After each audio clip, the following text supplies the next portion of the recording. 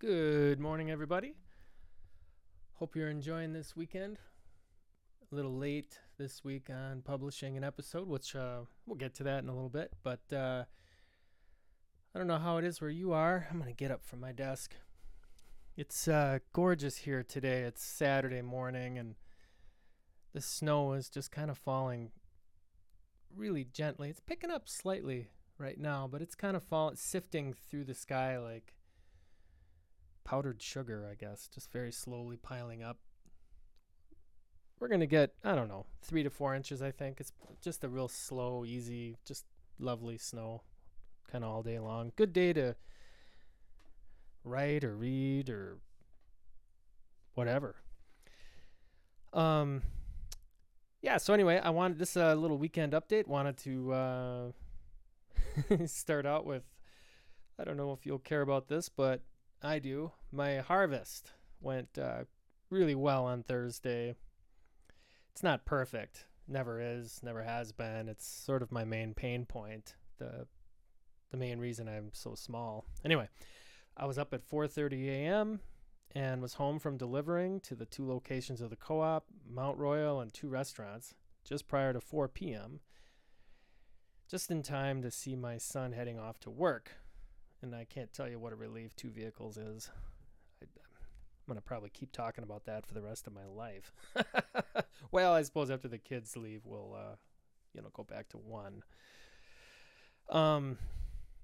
Anyhow, and then, though it was about 0 degrees outside, I was able to comfortably empty all 40 or so trays outside because a bright, happy sun was blasting me on my westward facing outside workspace. I just love doing that outside because it's so messy. I mean, it's dirt and roots and compost sort of debris, from after the harvest.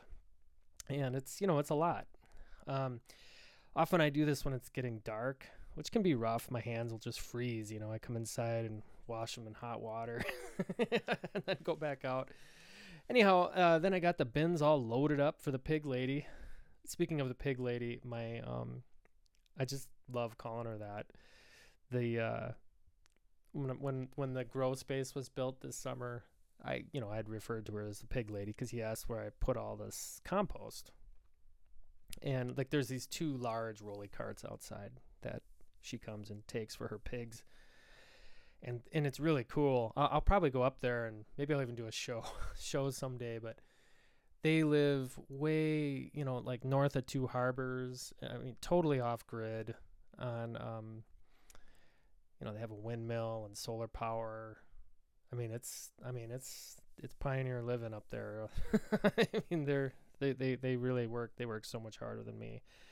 Anyway, the carpenter said when she came and picked up the stuff, he said, "Are all pig ladies that attractive?" Because she's just a young, it's just a young mother, and it's just funny calling her pig lady. Anyway, then I scrubbed all the trays and took my first bath in years, all by 7 p.m. I mean, that just never happens on the big harvest day. And in fact, a lot of times I'm scrubbing the trays the day after, which can kind of ruin the day after. Because, I'll take breaks and instead of taking like an hour, it'll be like 3 hours, anyhow, that long, crazy day, like I said, it's why I haven't grown the business more. And in fact, I've shrunk the farm down to this point of minimum viability over a period of years. And I think, maybe as I build efficiencies into this new grow space, for example, I'm still waiting to get this plumbing hooked up for this double wide stainless steel sink, which is just going to be life changing. I think I can slowly add additional streams of income at that point. We'll see. But I do it very slowly, and I'm very reticent to do it, and it's only at the right partners, the right opportunities. So for this week, for example, one of my restaurants, Lake Avenue Cafe, they're down in Canal Park. Great place. Anyhow, they shared Tiny Farm Duluth on their Instagram page, which prompted McQuaid's Pub and Grill up in 2 Harbors to reach out to me for product.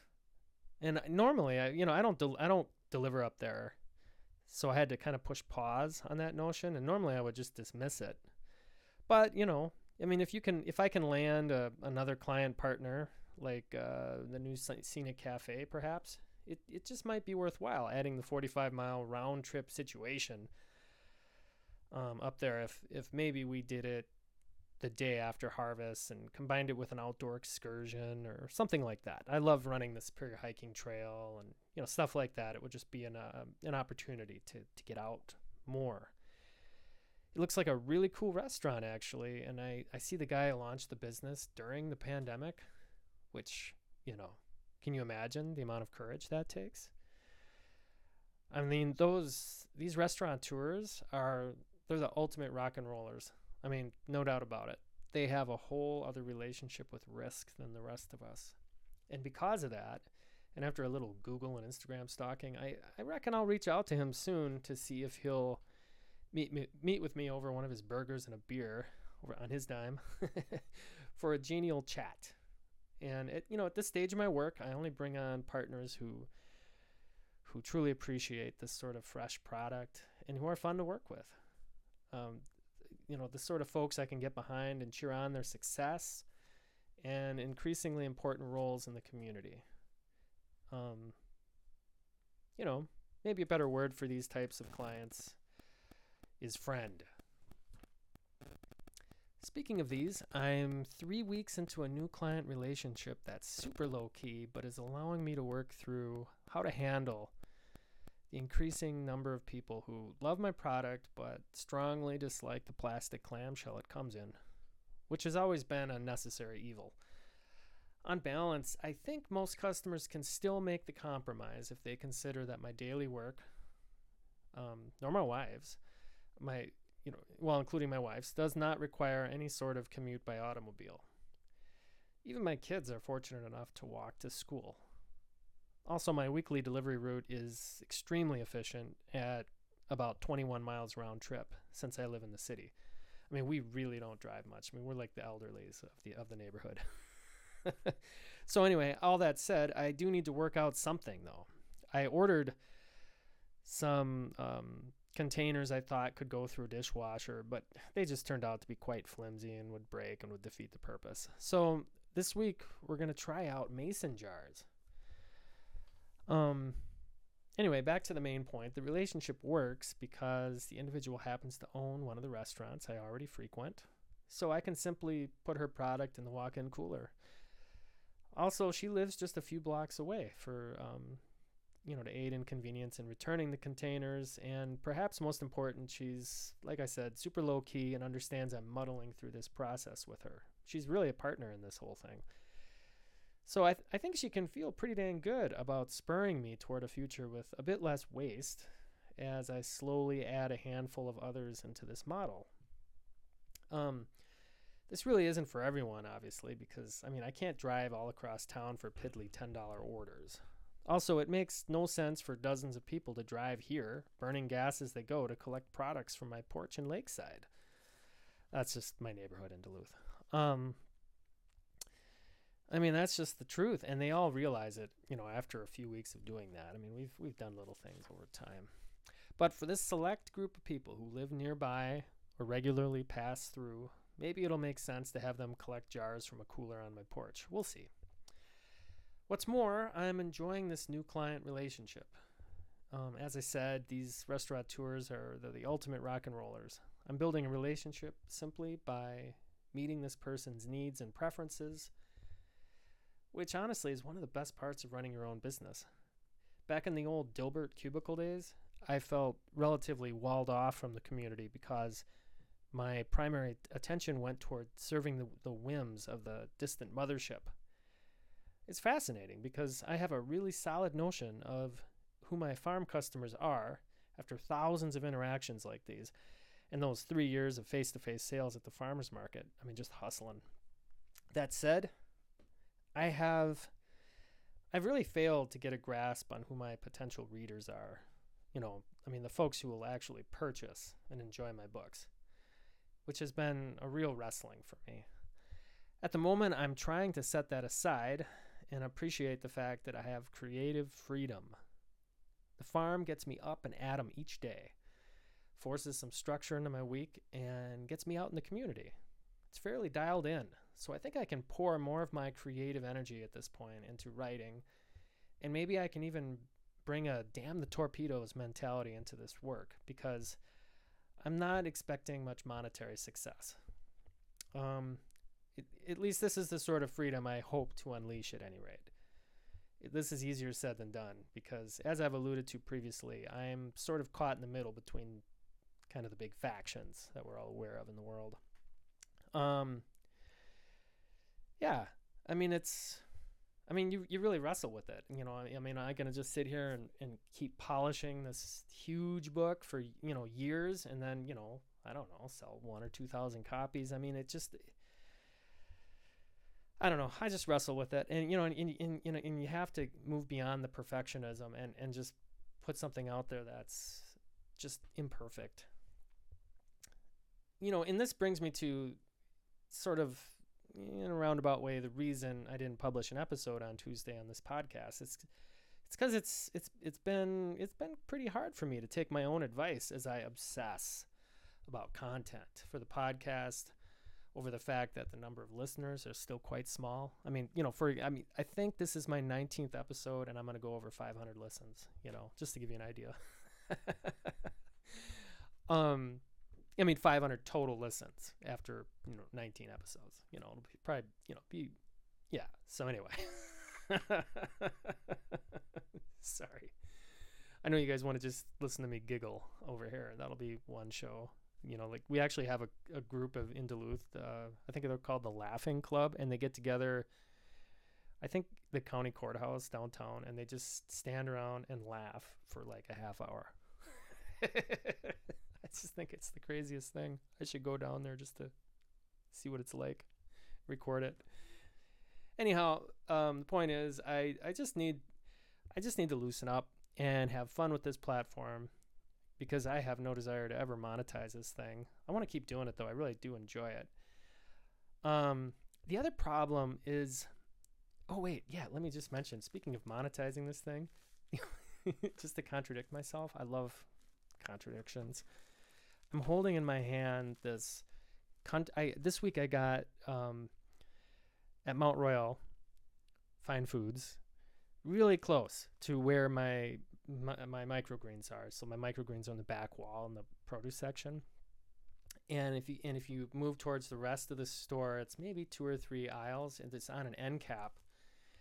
I got the Country Blend cereal from Homestead Mills, and this place, it's really cool. It's located up in Cook, Minnesota, so I think that's like 2 hours north of here, maybe an hour and a half. I don't know. I mean, it's up there. Yeah, getting closer to Canada. And this Country Blend cereal is comprised of cracked wheat, rye, wild rice, and whole flax. And it's a bit more of a commitment than the Bob's Red Mill stuff I told you about before.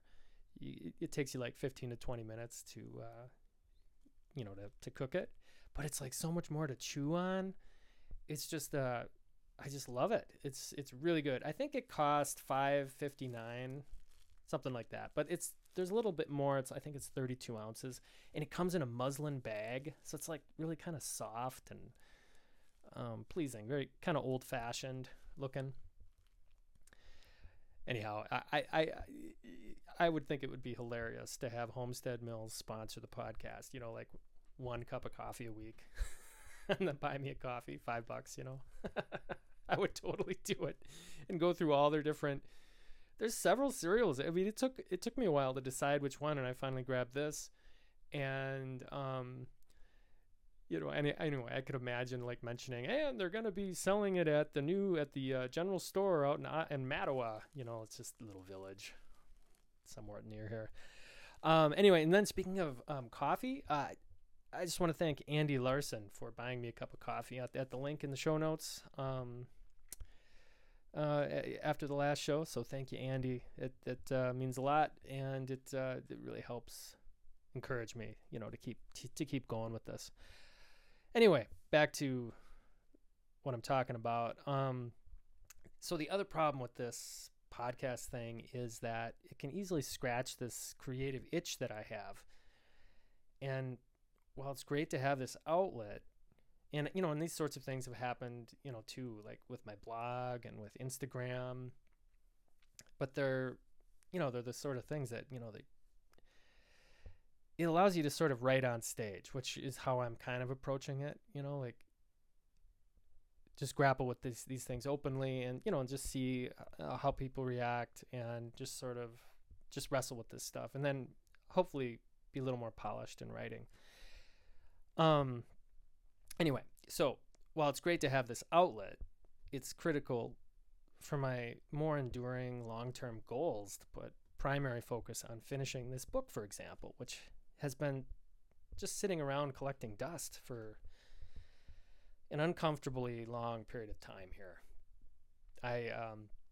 It was great. I had said it the day before work began on the Grow Room. I put it in the hands of my editor, and then and I've gotten it back now in September. I got it back, maybe October, I don't know. And I haven't made, I've barely made any progress. There's just some problems that to deal with. Anyhow, the way out of the quagmire is, frankly, to just understand that the book is not my magnum opus. And I just need to publish it and move on at some point to the next work. I'm not going to be able to make everybody happy. And the other thing, and I think any creative just has to grapple with this. Am I destined to publish work in obscurity for my entire life? It's likely. And what separates the men from the boys and the women from the girls is the resolve to do the work anyway.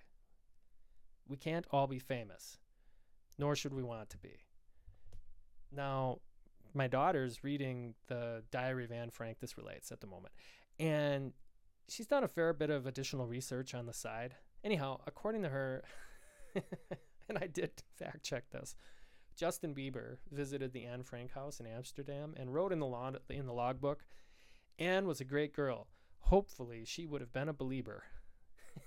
It's just crazy. In fairness, he was much younger, and this was back in 2013, and I don't think he was handling his fame so well. So, that was just an example. And then in juxtaposition to that, I'll share in news from the turntable this week. I picked up a Harry Chapin record from 1974 called Verities and Balderdash. And the first song is Cats in the Cradle.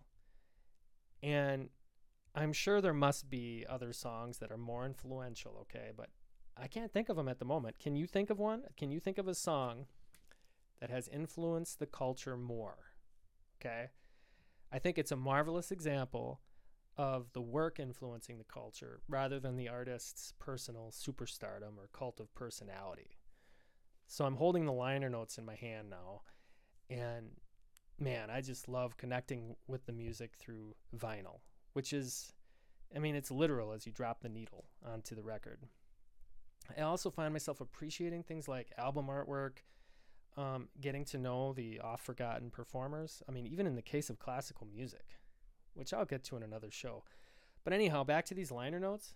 I'm just going to read the first stanza in the Cats in the Cradle song, which it actually was a poem his wife wrote, and he just put it to music. It goes, my child arrived just the other day. He came to the world in the usual way, but there were planes to catch and bills to pay. He learned to walk while I was away. And he was talking, for I knew it, and as he grew, he'd say, I'm going to be like you, Dad. You know I'm going to be like you. And I'm sure you know this song well, and it goes all through, the dad doesn't have time to spend with the child. The kid grows up and becomes just like his dad. And the dad retires, and the kid doesn't have time to visit with him as he's in his declining years, because he's just like him with a crazy life, crazy job. And this song has had millions of dads weep over the years. This was produced in 74, and it's just as relevant today as it ever was. And so many, I think millions of dads since this song came out have resolved to spend more time with their children than they do. And it connects with people across all